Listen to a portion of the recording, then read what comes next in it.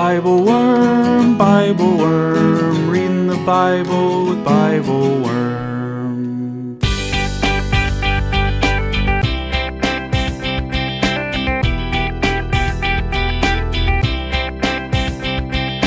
Welcome to Bible Worm, getting to the core of the biblical text.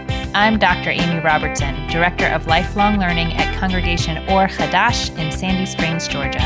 And I'm Dr. Robert Williamson, Professor of Religious Studies at Hendrix College and Theologian in Residence of Canvas Community in Little Rock. We're here every week to discuss the biblical text, both as biblical scholars and as people of faith, one Jewish and one Christian. This week we read Esther chapter 4, the story of a woman who didn't know the power that she had until suddenly she did. Her story makes us think of what it is to have a fate that is tied to the most vulnerable people, arguably a fate we all have. It made us wonder about the breadth of details in a person's life story that prepare them in some way for the biggest challenges they will face. And it made us ask, what is possible once we put aside the primary goal of protecting ourselves? Thanks for joining us.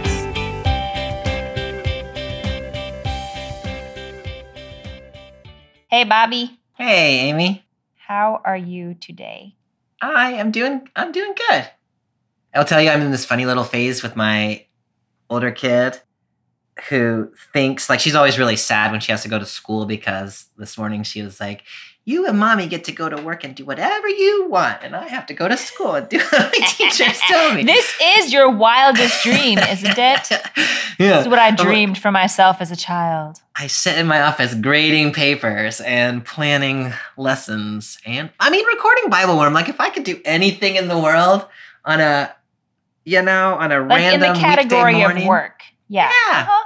No, literally like anything in the world. If I could go, if I could be on vacation or lying on a beach somewhere, drinking an umbrella drink or anything, climbing a mountain, I would rather be here with you, recording Bible Worm.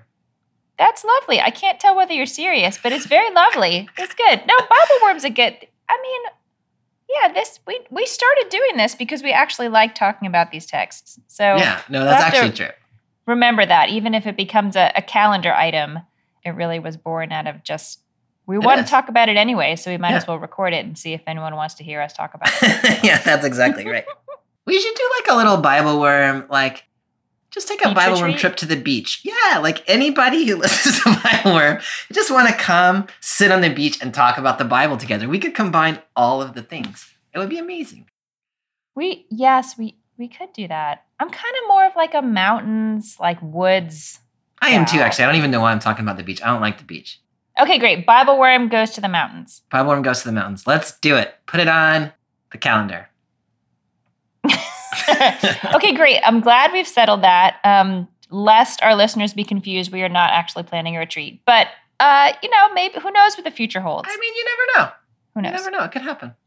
Instead of going to the mountains, today we are reading from the book of Esther. It's like going to the mountains in that, insofar as it's nice. That's all I can do. Yeah. And when I was studying rabbinics a few years ago, there was, do you know the midrashic form is called a peticha or something like that, like an opening, and it's like, the whole genre is like, you're talking about verse X, but you start with verse Y.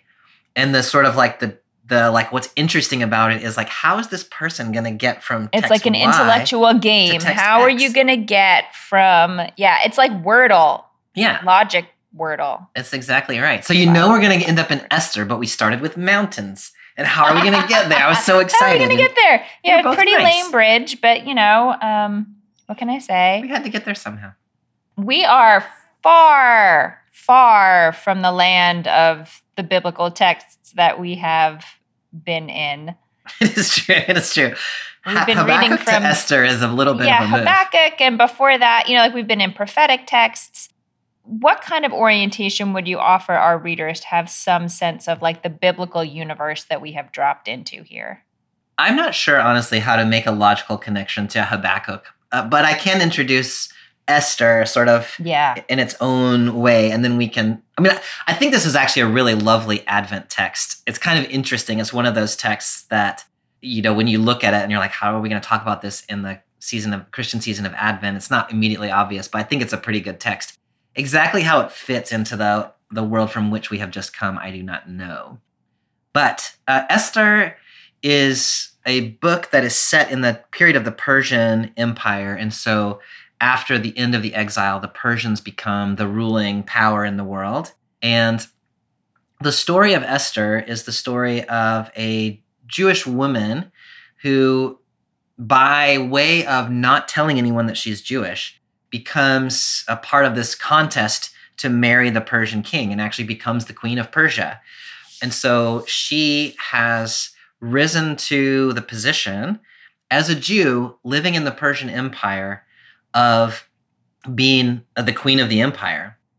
And so one of the things that the book of Esther seems to be doing is kind of struggling with the question of what does it mean to be Jewish in a world that is dominated by non-Jews, and in the book of Esther by people, as we will see, who are actively trying to exterminate the Jews is the way the book of Esther goes. So not just people who are not your people, but people who are opposed to your people. Mm-hmm. What does it mean to be a Jew living in that context, or an other minoritized person? I think we could extrapolate living in that context. And how do you conduct yourself? What do you do? How much do you acknowledge about your identity? Like, how do you participate in power structures?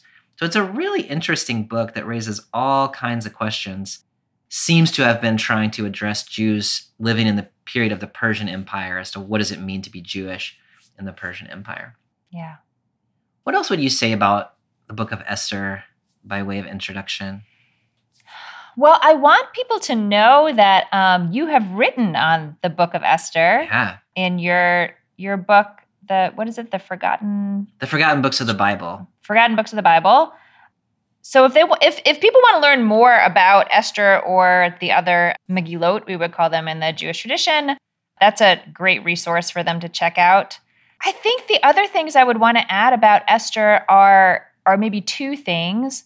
One is God is not mentioned. That's right. Explicitly, at least in this text. The Jewish tradition finds places in the text where they're like, oh, the text is talking about God. Right. But, the name Esther itself means hidden. And there's a lot, you could say that Esther is hidden in her identity and God is hidden from our eyes in the story. There's sort of a lot of, things sort of happening in the background. There's like the power scene in the world, and then there's this other layer. That's right. It's interesting in the Greek version of Esther, which is the version that's read in Catholic and Orthodox Christian communities.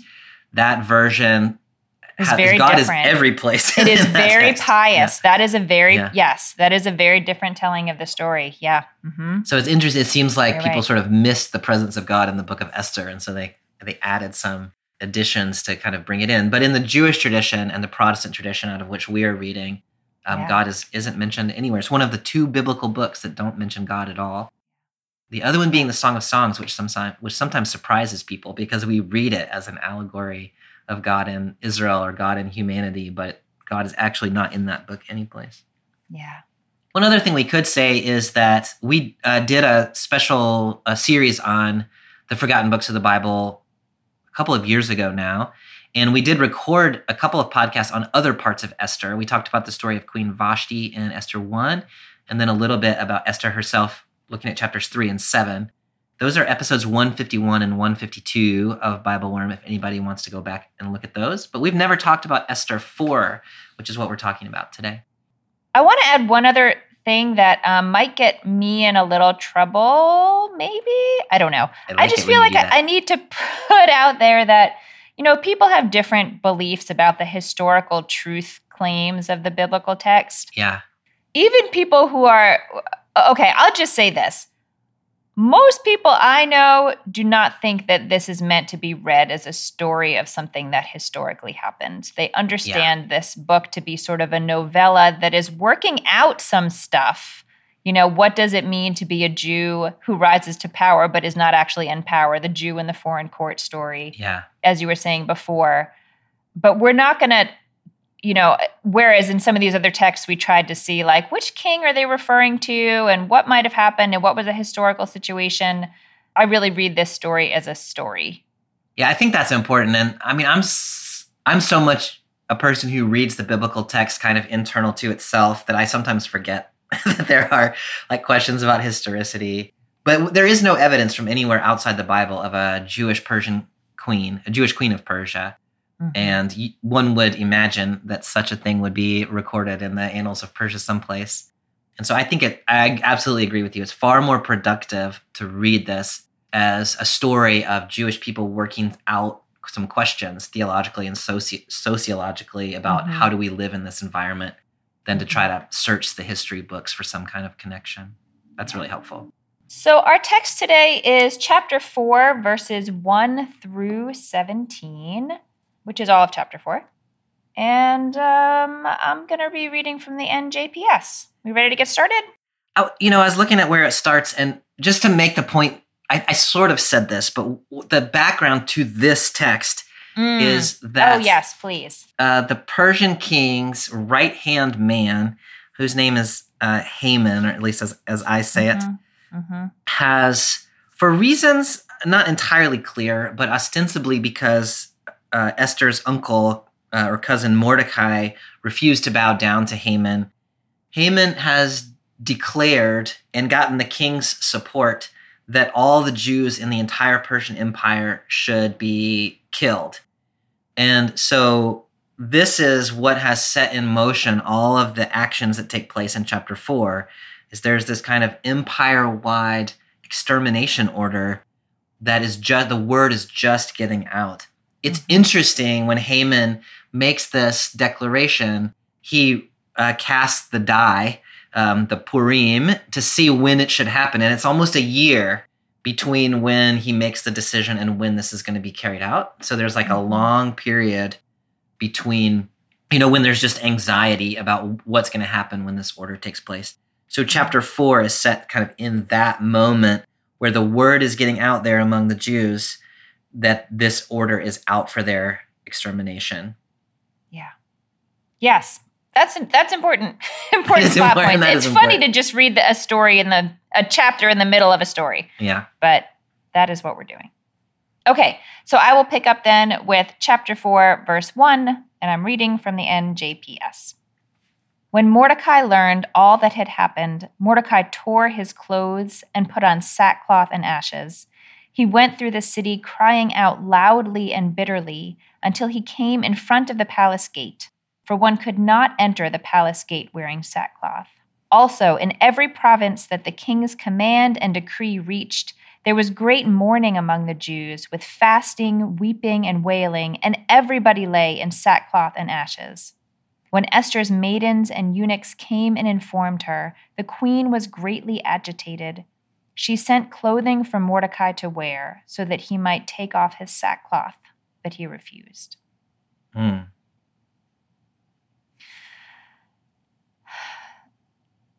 I'm really trying to sort of inhabit this picture of Mordecai, trying to put myself into Mordecai's body. What is he feeling, and what can we derive from the description of what he's doing to sort of what's okay, he's upset, fine, but I think we can do more than he's upset. I guess what I want to ask is these images that he tore his clothes and he put on sackcloth and ashes. You can work with them individually or all together, but I don't know, how would you translate that either into modern terms or into emotional states? What do you think is going on for Mordecai? Yeah, that's such an interesting question, Amy. And, there's a difference here between what Mordecai is doing and what the other Jews in the Persian Empire are doing. And so everybody seems to be weeping and wearing mourning clothes and wearing ashes.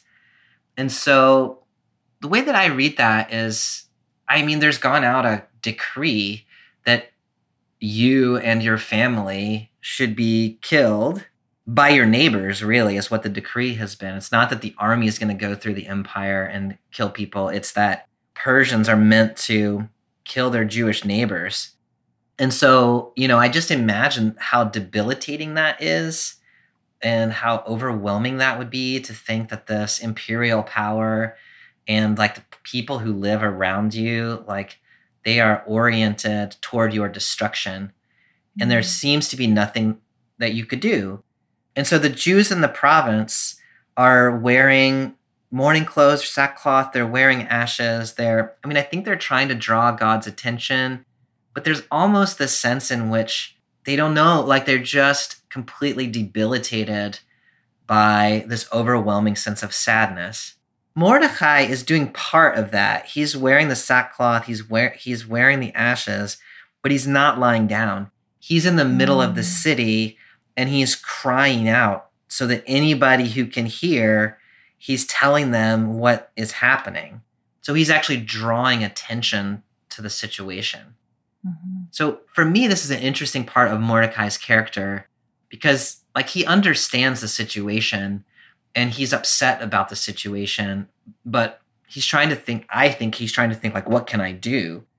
And what he can do is raise a public protest, which is to say this thing that has gone out is horrible. It's unjust. It's unfair.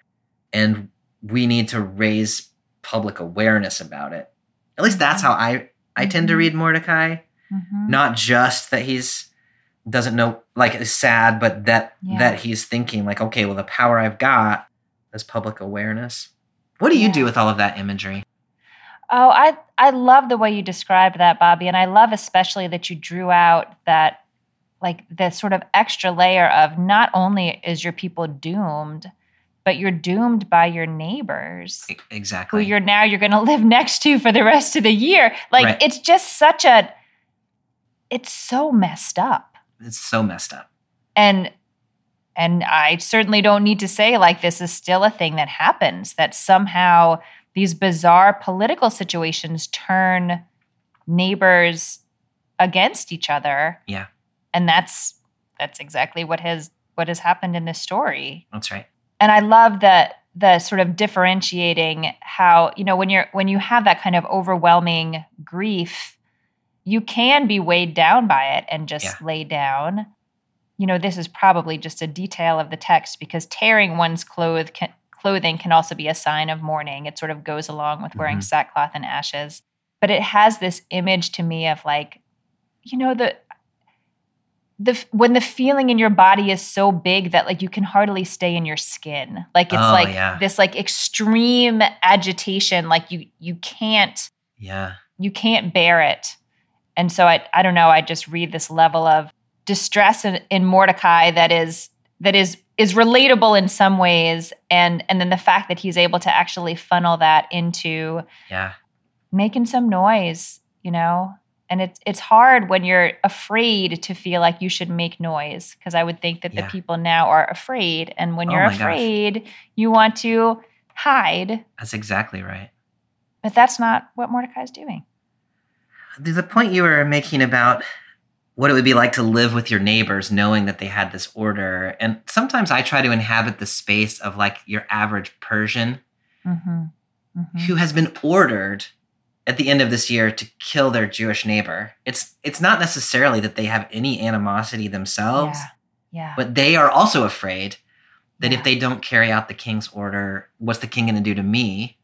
And that's sort of like the fear that comes from the top and the ways in which these sort of personal biases of powerful people affect everyone, the very fabric of society. But we don't get any insight into those average Persians until the very end of the book, which we won't talk about today. But just to think about that situation. And for Mordecai, I think exactly right. For Mordecai to feel all of that and yet still sort of be out publicly naming the reality is a pretty remarkable thing for him to do. And I can only imagine that once your typical Persian knew this is what you're going to have to do at the end of the year, even if they felt no animosity whatsoever towards their neighbors, you you hear about these things that happen sometimes to folks in the military who start to dehumanize the people that they know they're going to have to brutalize in some way because of the orders they receive. And you can imagine the transformation that would start to happen in society over the course of that year. Yeah, humans are complex animals. Humans are exceedingly complex. Bobby, why do you think you can't enter the palace wearing sackcloth? That detail of the text is so intriguing to me. You know, when you read the book of Esther, King Ahasuerus is, I don't even know how you describe the guy. He likes the parties. Yeah. He likes the ladies. Yeah. He likes the money. He's not really paying attention to the details. Not that interested in actually governing. And so the way that I have read that is he doesn't want to know if there's anything wrong in his empire, because that's not what he cares about. He cares about all the good stuff about being a king. Like, I just want to enjoy my king life. And so if the way he's done that, in my reading, is just to insulate himself against all of the pain and despair and sadness and problems of the empire by saying, if you're mad about something, if you're upset about something, you can't come in here. I just don't want to know. Yeah. And so he is intentionally set himself apart from what's actually happening in his empire, because he's just not interested. He doesn't want to deal with it. Yeah. Is that how you read that? Yeah, no, I mean, it feels like the palace is insulated from reality, from the reality that the palace itself has created. Yeah. Which is, again, I guess relatable in some ways. Sometimes it feels like the leaders in government are really not realizing the effects of the things that they're doing on people. But yeah, that rule is so pointed in that way. Yeah. So now let's try to imagine Esther. Yeah. So Esther's in the palace. This is her uncle, Mordecai, who I think raised her. I think she was an orphan. Right. That's right. And someone comes to get her, and the maidens and eunuchs come and inform her about what her uncle is doing. Yeah. Can you imagine, if someone came to get you and said, I need your help because your cousin or dad or whatever is walking the streets and weeping loudly, and you were on your way out to meet that person? I don't know. What do you think would be going through your mind in terms of how are you going to approach this person? Yeah, with Esther, it's not entirely clear exactly what she's been told. Mm-hmm. It says the female servants and eunuchs came and told her about Mordecai. Mm-hmm. And so I'm not clear at this moment whether she understands the exact situation. What does seem to be the case is, Esther has risen to her position by not telling anyone that she's Jewish. Mm-hmm. And as far as she knows, that is an important thing for her to keep secret, because what's going to happen to her. And so the fact that her uncle is out there making a ruckus in the streets and drawing enough attention that people are coming to tell her about it, I think she's afraid. I think she's worried about what's going to happen to her or her position if people put all the pieces together. I think she is anxious about all of that. There's this moment where it said in the CEB, the queen's whole body showed how upset she was. And when I first read that, I was like, oh, she's really agitated about this thing that Mordecai is agitated about. But it turns out that's not what's happening. She is embarrassed or worried about the fact that he's drawing so much attention. And so she's like, no, just put on your jeans, just go back, act like normal. Don't draw attention to yourself. So that, her first instinct, I think, is self-preservation. And oh my goodness, my uncle is embarrassing me, and I can't afford to be embarrassed publicly. What do you read? How do you read her? I think that's probably right. You've noted a couple times, and it's true that she has risen to this position, and nobody knows that she's Jewish. I guess that sounds to me like it has more intentionality about it than I sort of read. I sort of read Esther almost up to this point as like a pawn. Like her uncle entered her in a beauty contest. She won, like she just sort of keeps doing the next thing. So I don't know if she was concerned that her being Jewish would have been a problem or not. But certainly her response in this situation is not, let's figure out what is causing you to mourn and lament in this way and try to address that problem. But let's shut down this expression of pain because it's a problem. Like, because the expression itself is the problem that she is trying to shut down, at least first and foremost. That's exactly right. Yeah, she is trying to shut down Mordecai's expression of pain because he's her relative and because the king doesn't like expressions of mourning and pain. That's exactly right. The reason that I think it's intentional, this sort of hiding of the Jewishness, is chapter 2, verse 10.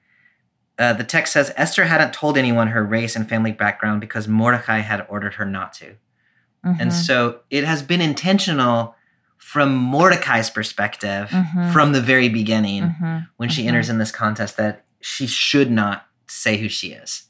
Exactly what Mordecai's concern is not clear, and whether Esther actually shares that concern or not, or whether she's just following instruction. But it's not just happenstance that she hasn't told anyone she's Jewish. It is very much intentional. And so that's how I get there, thinking like, yeah. No, that makes sense, and I should know better than to question anything you say about Esther, since you've written so much about her. I think it's just precisely the fact that like her uncle entered her in this contest. Her uncle said, "Don't tell anyone her Jewish." Her uncle, so like Esther's just trying to follow the rules that other people are setting for her up to this point. Yeah. That's really helpful. That's right. Yeah. So whether she's actually committed to the principle that she needs to withhold her ethnic identity, whether or not she even understands all the dynamics of that, I mean, I don't know. That's fair. Yeah. Okay. Anything else you want to add on these first couple of verses? I don't think so. Well, then let's see what happens next. So picking up in verse 5. Thereupon Esther summoned Hathach, one of the eunuchs whom the king had appointed to serve her, and sent him to Mordecai to learn the why and wherefore of it all. Hathach went out to Mordecai in the city square in front of the palace gate, and Mordecai told him all that had happened to him and all about the money that Haman had offered to pay into the royal treasury for the destruction of the Jews. He also gave him the written text of the law that had been proclaimed in Shushan for their destruction. He bade him show it to Esther and inform her and charge her to go to the king and to appeal to him and to plead with him for her people. When Hathach came and delivered Mordecai's message to Esther, Esther told Hathach to take back to Mordecai the following reply. All the king's courtiers and the people of the king's provinces know that if any person, man or woman, enters the king's presence in the inner court without having been summoned, there is but one law for him, that he be put to death. Only if the king extends the golden scepter to him may he live. Now I have not been summoned to visit the king for the last 30 days. There's a lot going on in here. There's a lot going on in here.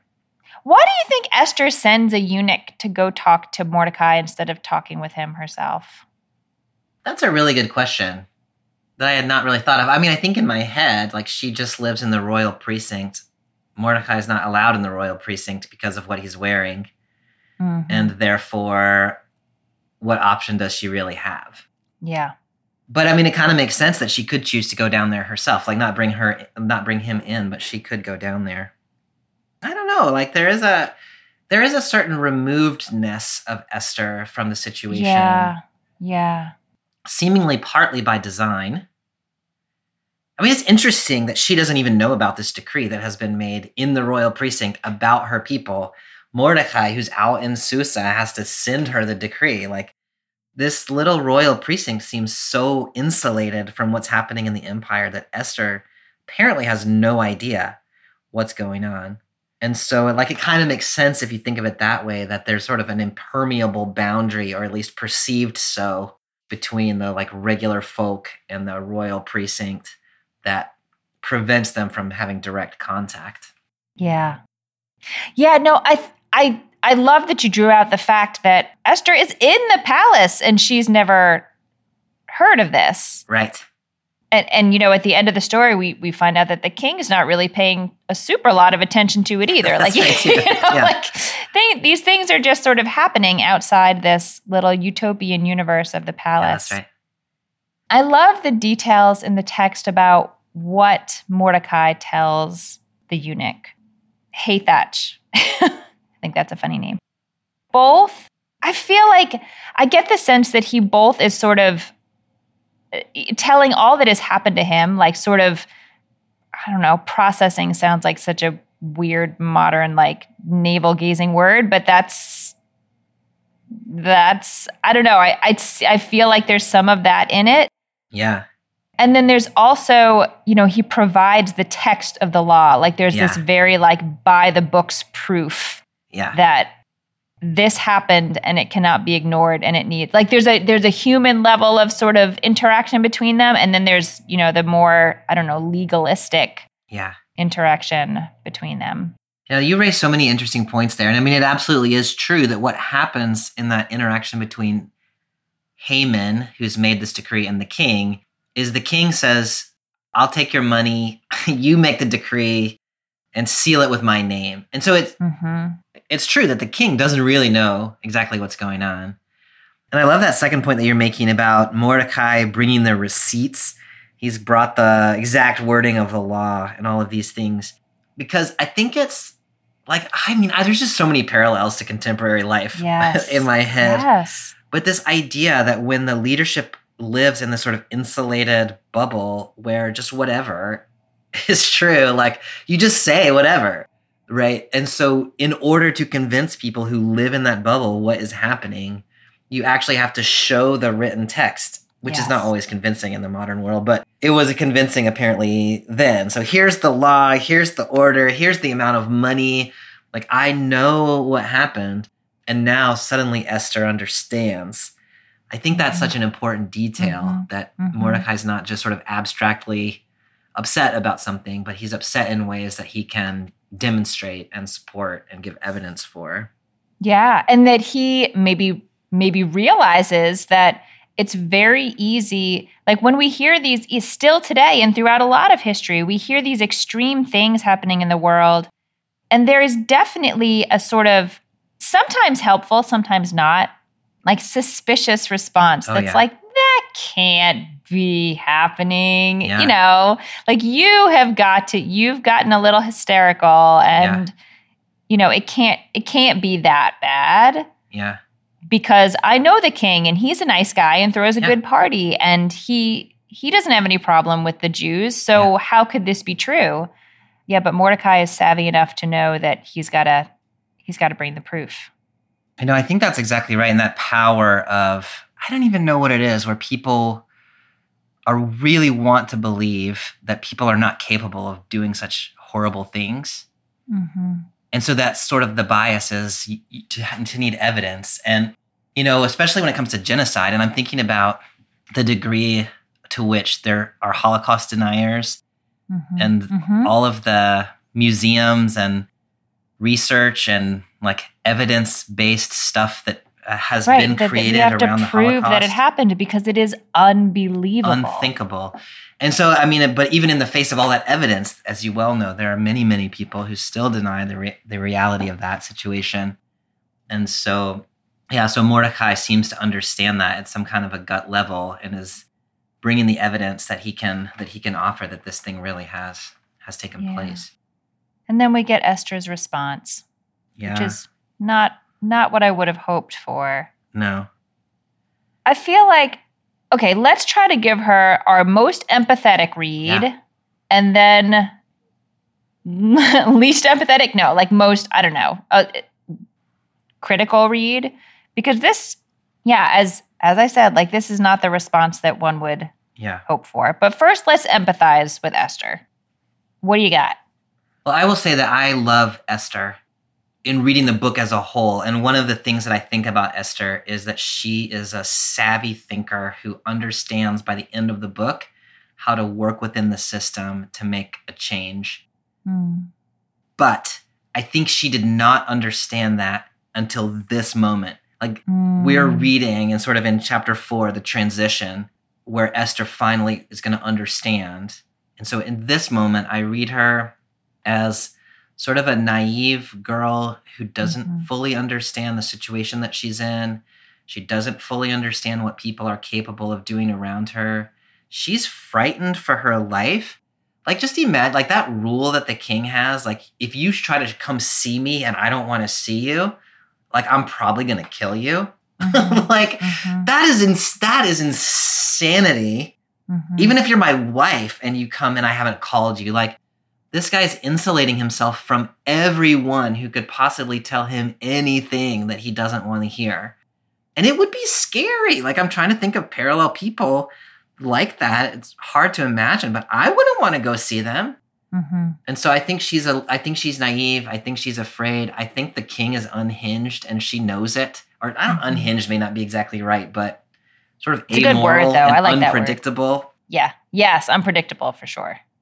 And so, like, I fully understand Esther's response. And I think, like, she's in a relatively secure position. Her livelihood, her life depends on sort of trusting the people around her.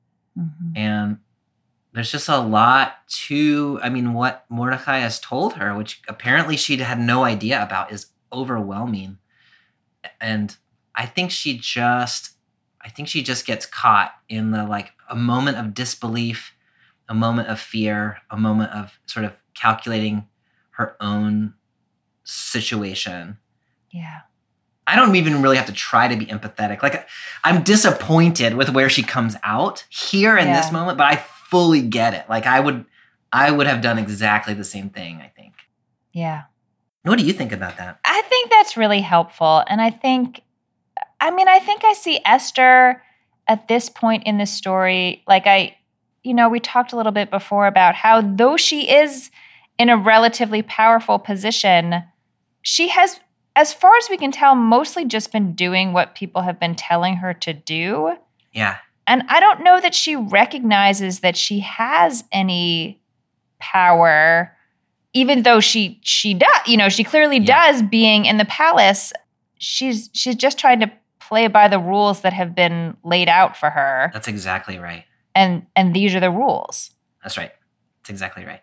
And I don't know. I always read this book sort of like, did she even want to be entered in a beauty contest to be the wife to the king of Persia? Like, again, like so many stories of women, like, we don't really know what she thought about any of this. This was just her uncle decided it was a good idea for her to do it. So her uncle got to decide. Actually, the way the story is told is so fascinating in that chapter 2, where the like beauty contest takes place. Is it like the plain reading of the text to me is just the king sent people out and like picked up attractive women and brought them back to the castle. Like, none of them had any agency in it. Yeah. I don't know how one reads that. It's probably not important for this particular podcast, but I think she had zero agency in ending up in the position that she's in. Yeah. So if you haven't had an experience in the world where you have ever sort of gone, colored outside the lines or trying to, tried to figure out how you could do something that is not in the rule book, then her answer is just like, I can't do what you're asking me to do because it would put my life at risk. Yeah. Yeah.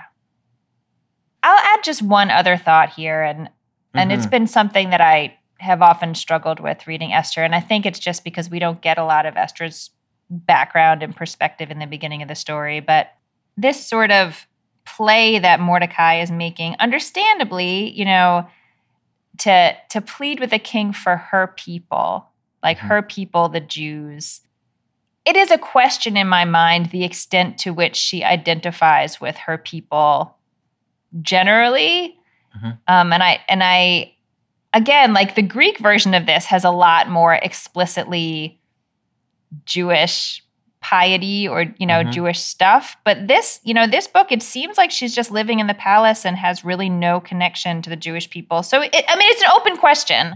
Certainly she is ethnically part of the Jewish people, but it's not clear to me the extent to which she feels an affinity, which Mordecai needs her to feel right now. Yeah. I think that's so important, Amy. And clearly she is able to pass as Persian, or at least as not Jewish. Yep. And that has served her pretty well so far. And I mean, it raises the issue, like, I think that's very much on the table. If you could hide your connection to the vulnerable people, would you take the risk of identifying with the vulnerable people at risk of your own demise, situation, at risk of your own life? Yeah. And I mean, I think you're right. She doesn't seem particularly attached to her own people. And I think maybe, even if she were before, the fact that she's been married to the king and living in this royal precinct, and like that's her whole world now. Like, it's a highly insulated place. So she doesn't feel any direct connection, I would imagine. I think that's super important. So she's going to have to risk her life on behalf of a people to whom she doesn't feel connected. Yeah. And that the connection, when she names it, is going to be risky, put her in a more risky position. Yeah. Right.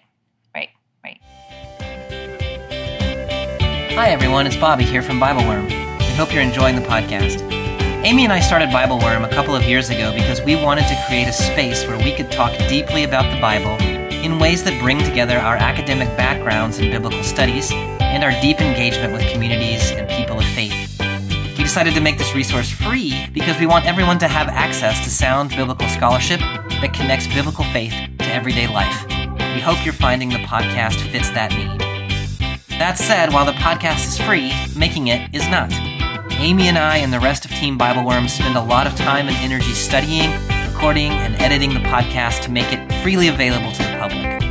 If you enjoyed the podcast, and if you find yourself in a position to support our work, we hope that you will consider becoming a Bible Worm supporter for as little as $4 per month.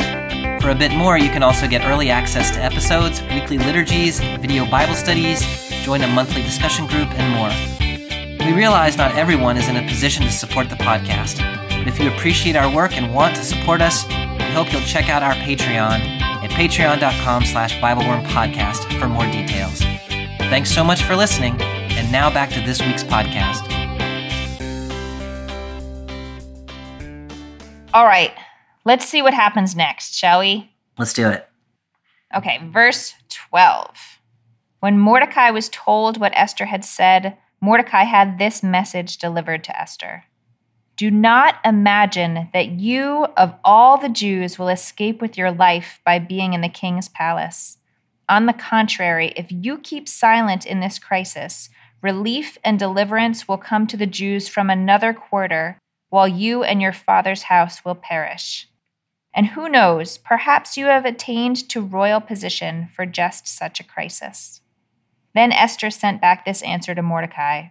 Go, assemble all the Jews who live in Shushan and fast on my behalf. Do not eat or drink for 3 days, night or day. I and my maidens will observe the same fast. Then I shall go to the king, though it is contrary to the law, and if I am to perish, I shall perish.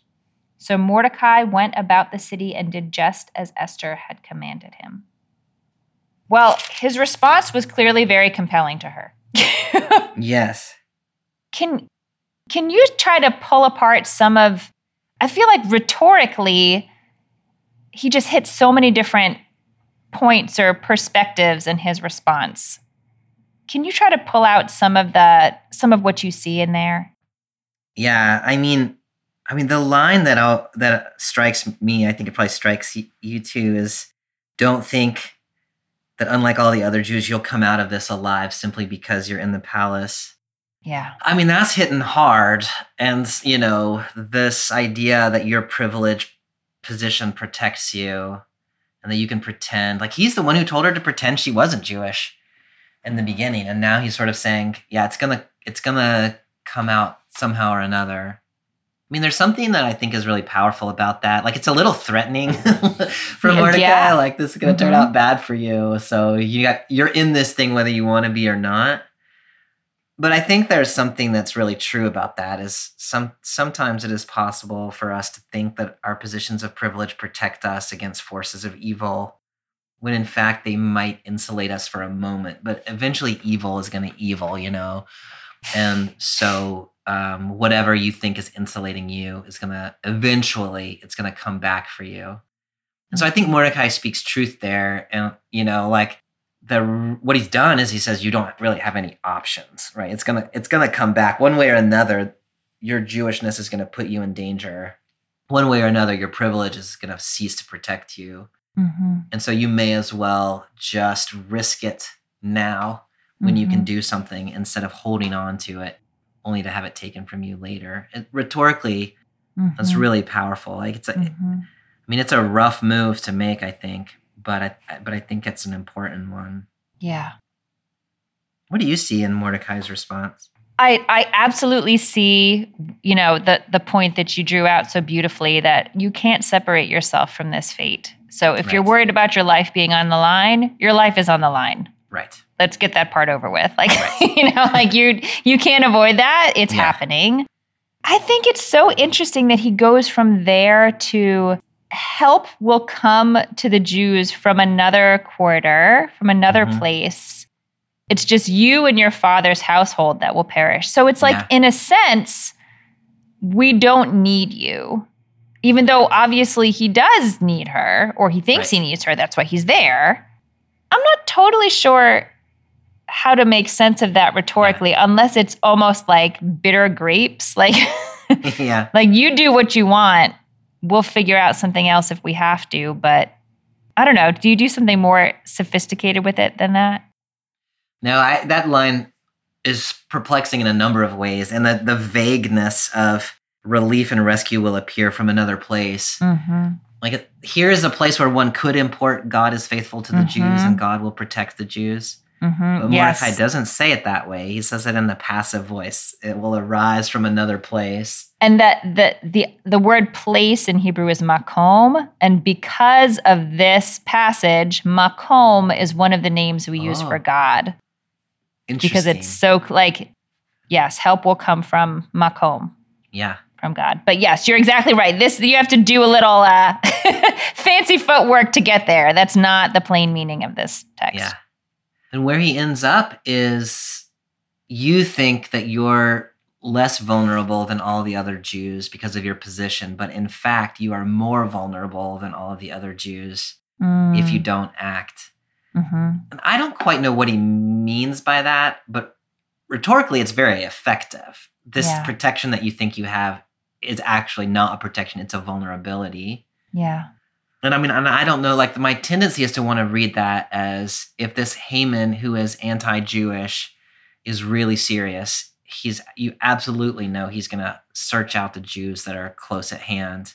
If he's willing to search out the Jews at the edges of the empire, he's going to find somebody living in his own precinct. Yeah.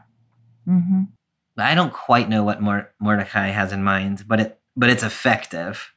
You don't have the privilege that you think you have. Yeah. Yeah, I wonder about that, thinking maybe less practically and more, I don't know, theologically? Maybe that's not the right word about that. Like this idea that by choosing to separate yourself from your people, you are making yourself more vulnerable. Like the best thing you can do right now is align yourself with the well-being of your people. I don't know. I feel like that's a very sort of like modern Jewish layer to sort of import over it. But the idea that our fates are tied. And really so like you can do what you want, but I really like that reading, Amy, and where it's pushing me back to is Mordecai is the very one who told Esther not to identify with her people because it would put her at risk at the beginning of this story. And now he's reversing course and saying you have to identify with your people in order not to be at risk. I don't know, has Mordecai had a change of understanding about how the world works? Or is he just saying what he needs to say in order to get Esther to do what he needs her to do? Right. Or is it that now he is at risk? And so he doesn't, he's like, you need to do this because I'm at risk? I don't know. I sometimes read Mordecai as having had a master plan, and it might be giving him too much credit. But then what he does is he gets Esther into a position of power. Then he refuses to bow down to Haman exactly to provoke a response, like to call the Oh. anti-Jewishness that is in the empire, to call it out into public, but he can't do anything about it once it's out there. So he needs Esther to do something about it because she's the only one who can. And so it's like Wow. a high risk move that That's a Mordecai risk has game. Yeah. made. That's not exactly in the text. Yeah. But if you start to ask yourself, like, well, what are Mordecai's motivations at different points along the way, then that's one of the places that you can end up. So he's created a thing that he cannot solve. Right. But he's also gotten Esther into a position where she can, and he needs her to do her part, or Yeah. else it's going to all go horribly awry for everybody. Yeah. And that brings me to my favorite part of his whole speech. Maybe you were put here just for this. Like maybe this is why your whole life has unfolded this way, to put you in this position at this moment. Yeah. I think of this line often in sort of difficult times that I frankly don't want to live in or don't want to lead through. I like try to imagine that life has prepared me for this moment. And in what way has my life prepared me? And it's a really helpful like reorientation to like, okay, what are the resources that I do have? Yeah. And what are the powers that I do have for this moment? I really love that, Amy. And like I like thinking about it sort of personally, like this moment in my life I have come to, and how am I prepared to be here? I also like to think about it publicly, that there are certain moments of crisis that are all hands on deck.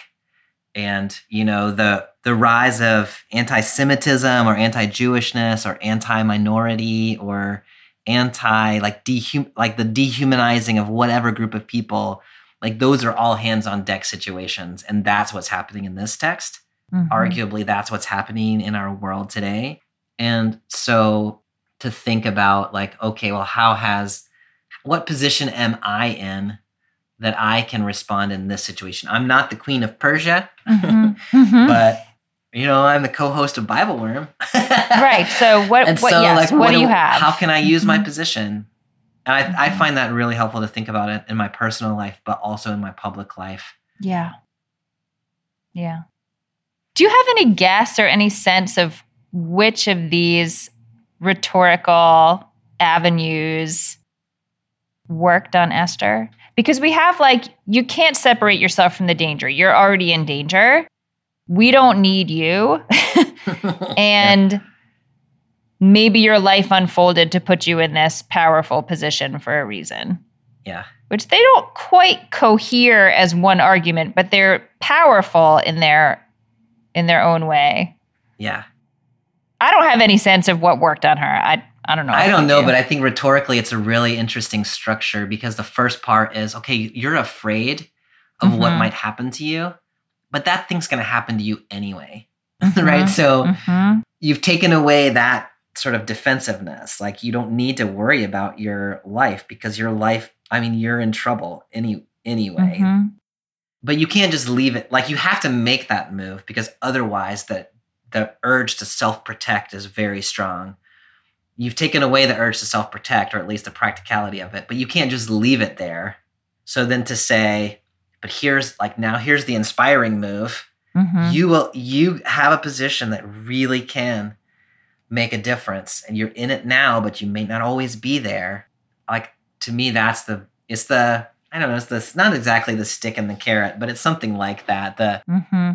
Taking away the defenses, pointing out the vulnerabilities, and then offering this it's really inspiring. Maybe for a moment like this, your whole life has unfolded for this purpose. Like that's inspiring. Yeah. And so that I think, take away the fear and then offer a moment of inspiration. I think it's a really lovely structure. And I think she responds probably to the whole thing. No, I think that's right. And I love, as you were talking, I was thinking, you know, the way that he takes away the fear is not to say, the king's not going to kill you. Yeah, he's going to kill you. You're going to be fine. I know. The way he takes it away is like, you can stop worrying about that, because that, you know, like, there's no difference between these two avenues in that way. The danger's the same. And I don't know. I I really appreciate when people are able to sort of talk me down from my anxieties in a way that is not actually comforting, Yeah. but realistic. You know, like there's no point in worrying about whether you created that gigantic problem because it already happened and there's nothing you can do about it. So The situation is what it is. the situation is what it is. Yeah. So then Esther responds by sort of jumping into action Yeah. and asking for people to fast on her Mhm. behalf. Does that, I don't know, does that stir anything up for you, like religiously or, I don't know, sociologically? I don't know if that's the right word. How do you think about this like group fasting that's happening here? I mean, we were talking before about how Esther is separated from her people. Maybe she doesn't feel that connected to them. And here, the first thing she does is she asks to be in solidarity with them. So I'm going to do this thing on behalf of my people. I need my people to be with me. So let's all, like, how can we connect? We can connect by doing this by this fasting and not drinking anything. And I think there's a religious significance to that. I think that by doing this, like becoming spiritually prepared, maybe drawing God's attention. Like that's not it's not explicit in the text, but I think it's implied in the text. But for me, that move back to the community, I'm going to do this thing for you, but I need y'all to be with me. That's a really lovely, like, I think she gets it. I want to be part of this people, and I need the strength of this people with me. The CEB inserts the phrase, tell them to give up eating to help me be brave. The Hebrew is a little vaguer about that. It's concerning me or on my behalf or something like that. I do think it's to help her be brave in a sense. Like, I don't think that's a misunderstanding, but it's not a straight translation. So the bravery is implied, but the connection is very much like they're doing this for Esther and in connection with Esther. How do you read her response there? Yeah, no, I love everything that you said. And I love the idea of, I often talk about how like communal meals can really draw people together in very concrete ways. And I think communal practices of fasting can do that also. And, there is an idea that religiously maybe you can get God's attention by fasting because everyone is enduring discomfort together. And again, that's not explicitly named here as something that's going on. Maybe it is what's going on, but whether it is or not, I think asking the people to be with her in this way and be willing to take on some discomfort that she and her maidens will also take on. Right. Yeah, it creates a sense that they're doing it together, even though really it's just her that's doing it. She builds a little community for herself. Yeah. Which is pretty great. Yeah. I just can't, I know we kind of have already said this, but I just have to underscore again how quickly she has gone from concern about breaking the rules to if I am to perish, I shall perish. Yeah. And she really has, she has had a change of heart or a change of mind or a change of understanding. Like she suddenly realizes the position that she's in and she's willing to take the risk. Like it's really, really remarkable. Like that line, if I am to die, then die I will, is how it's translated in the CB. And I don't know, that's just so brave. Yeah.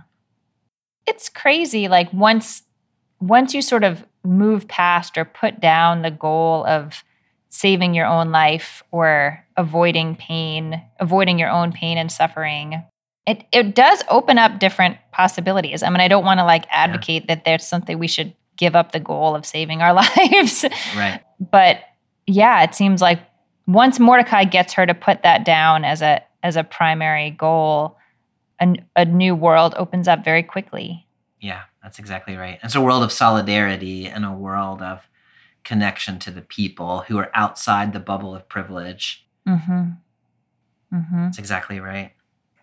Yeah. I also love the last verse here, which is such a kind of a throwaway verse, but Mordecai left where he was and did exactly what Esther had ordered him.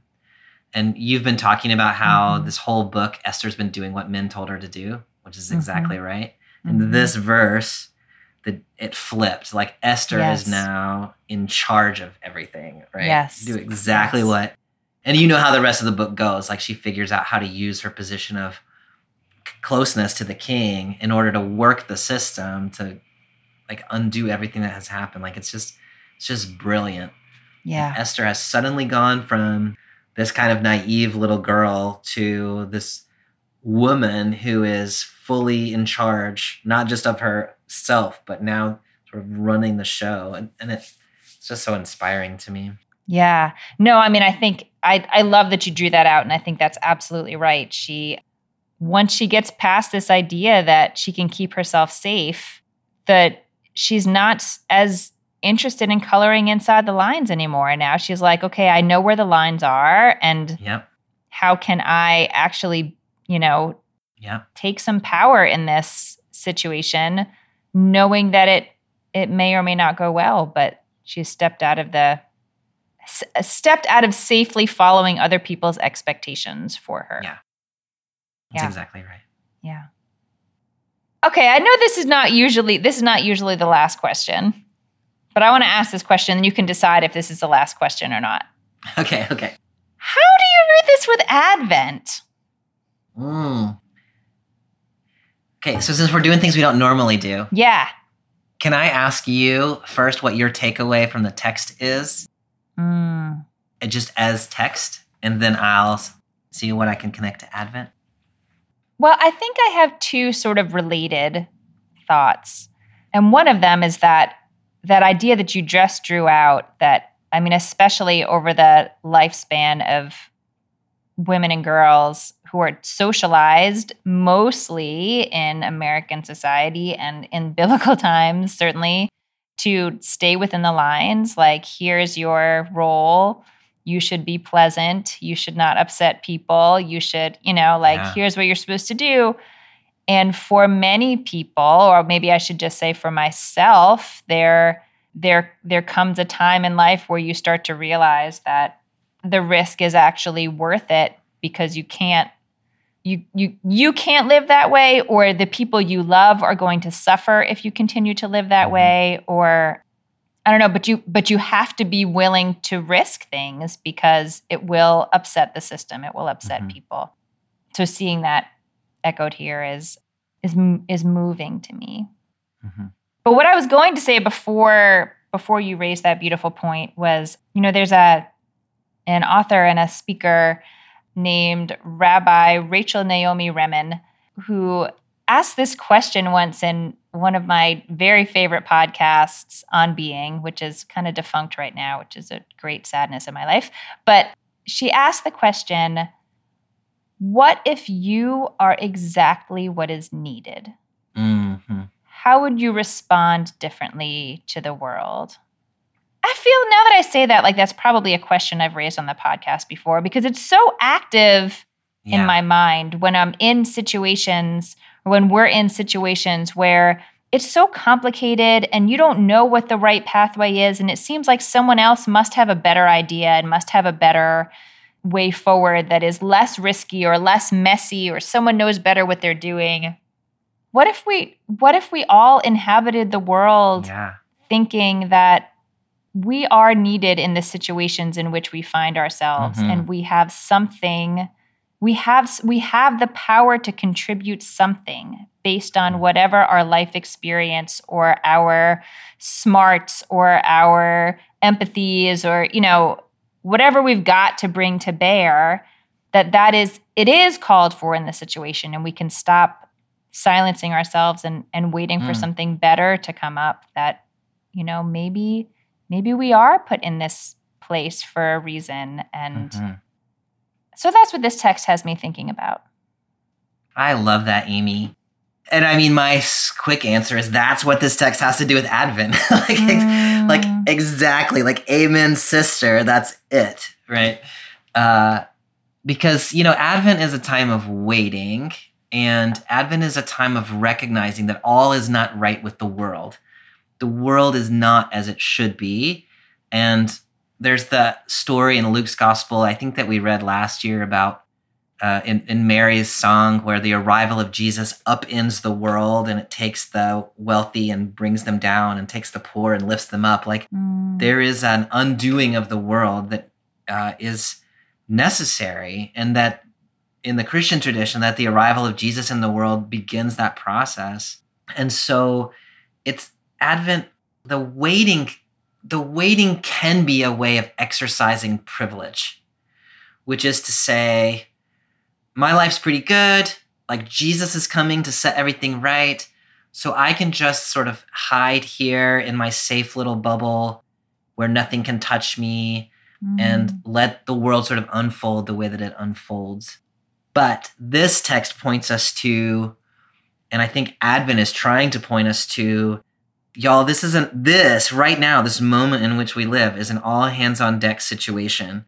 And there are people who are in danger. There is a world that is at risk. There are vulnerable people who need somebody to act on our behalf. And it's not enough to wait for help to come from another quarter. This is the time to act. And what you're saying, it's not just if you're the Queen of Persia, but it's what has God prepared you to do, prepared me to do in a moment exactly like this one, to act on behalf of the poor and the vulnerable in the world. That's what Advent is. It's not a time of passive waiting for someone else to do something.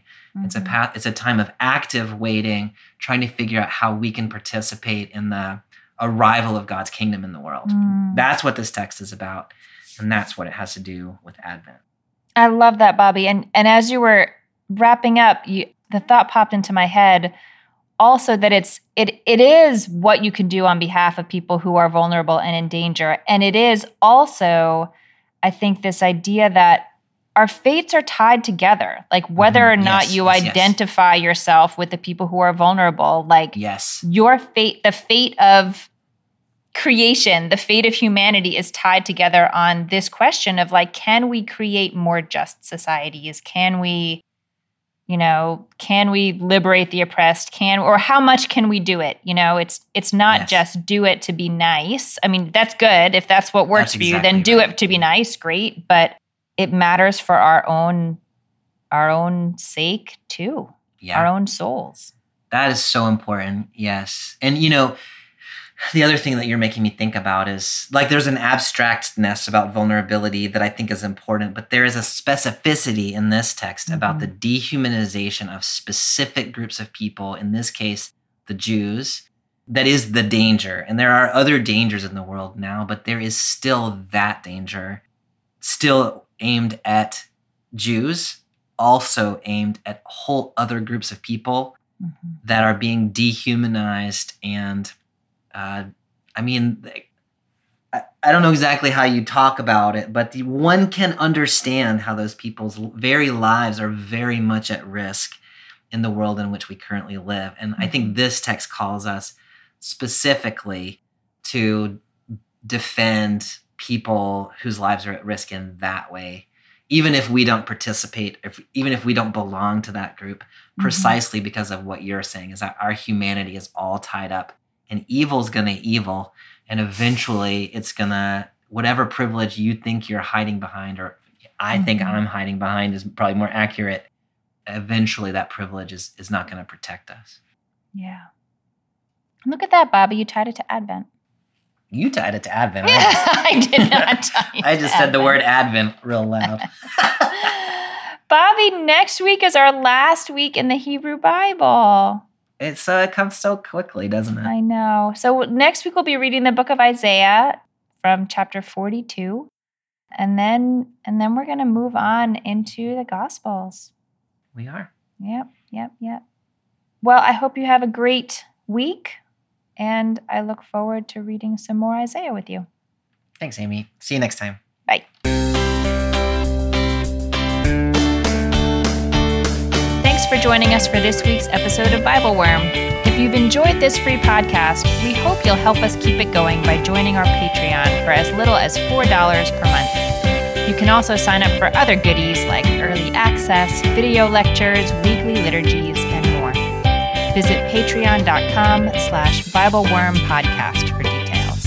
Bibleworm is produced by Bobby Williamson and edited by Joel and Laura Becker. Our theme song is sung by Colin Bagby, and our theme music is The World at Large by Dano Songs. Many thanks to all our Patreon supporters for helping make this podcast possible. A special thank you to our newest supporters, Tara Pennington, Matt Sturdivant, and Crystal Clem. I hope you'll come back and learn with us again next week when we will conclude this year's readings from the Hebrew Bible with Isaiah chapter 42. Until then, keep on digging.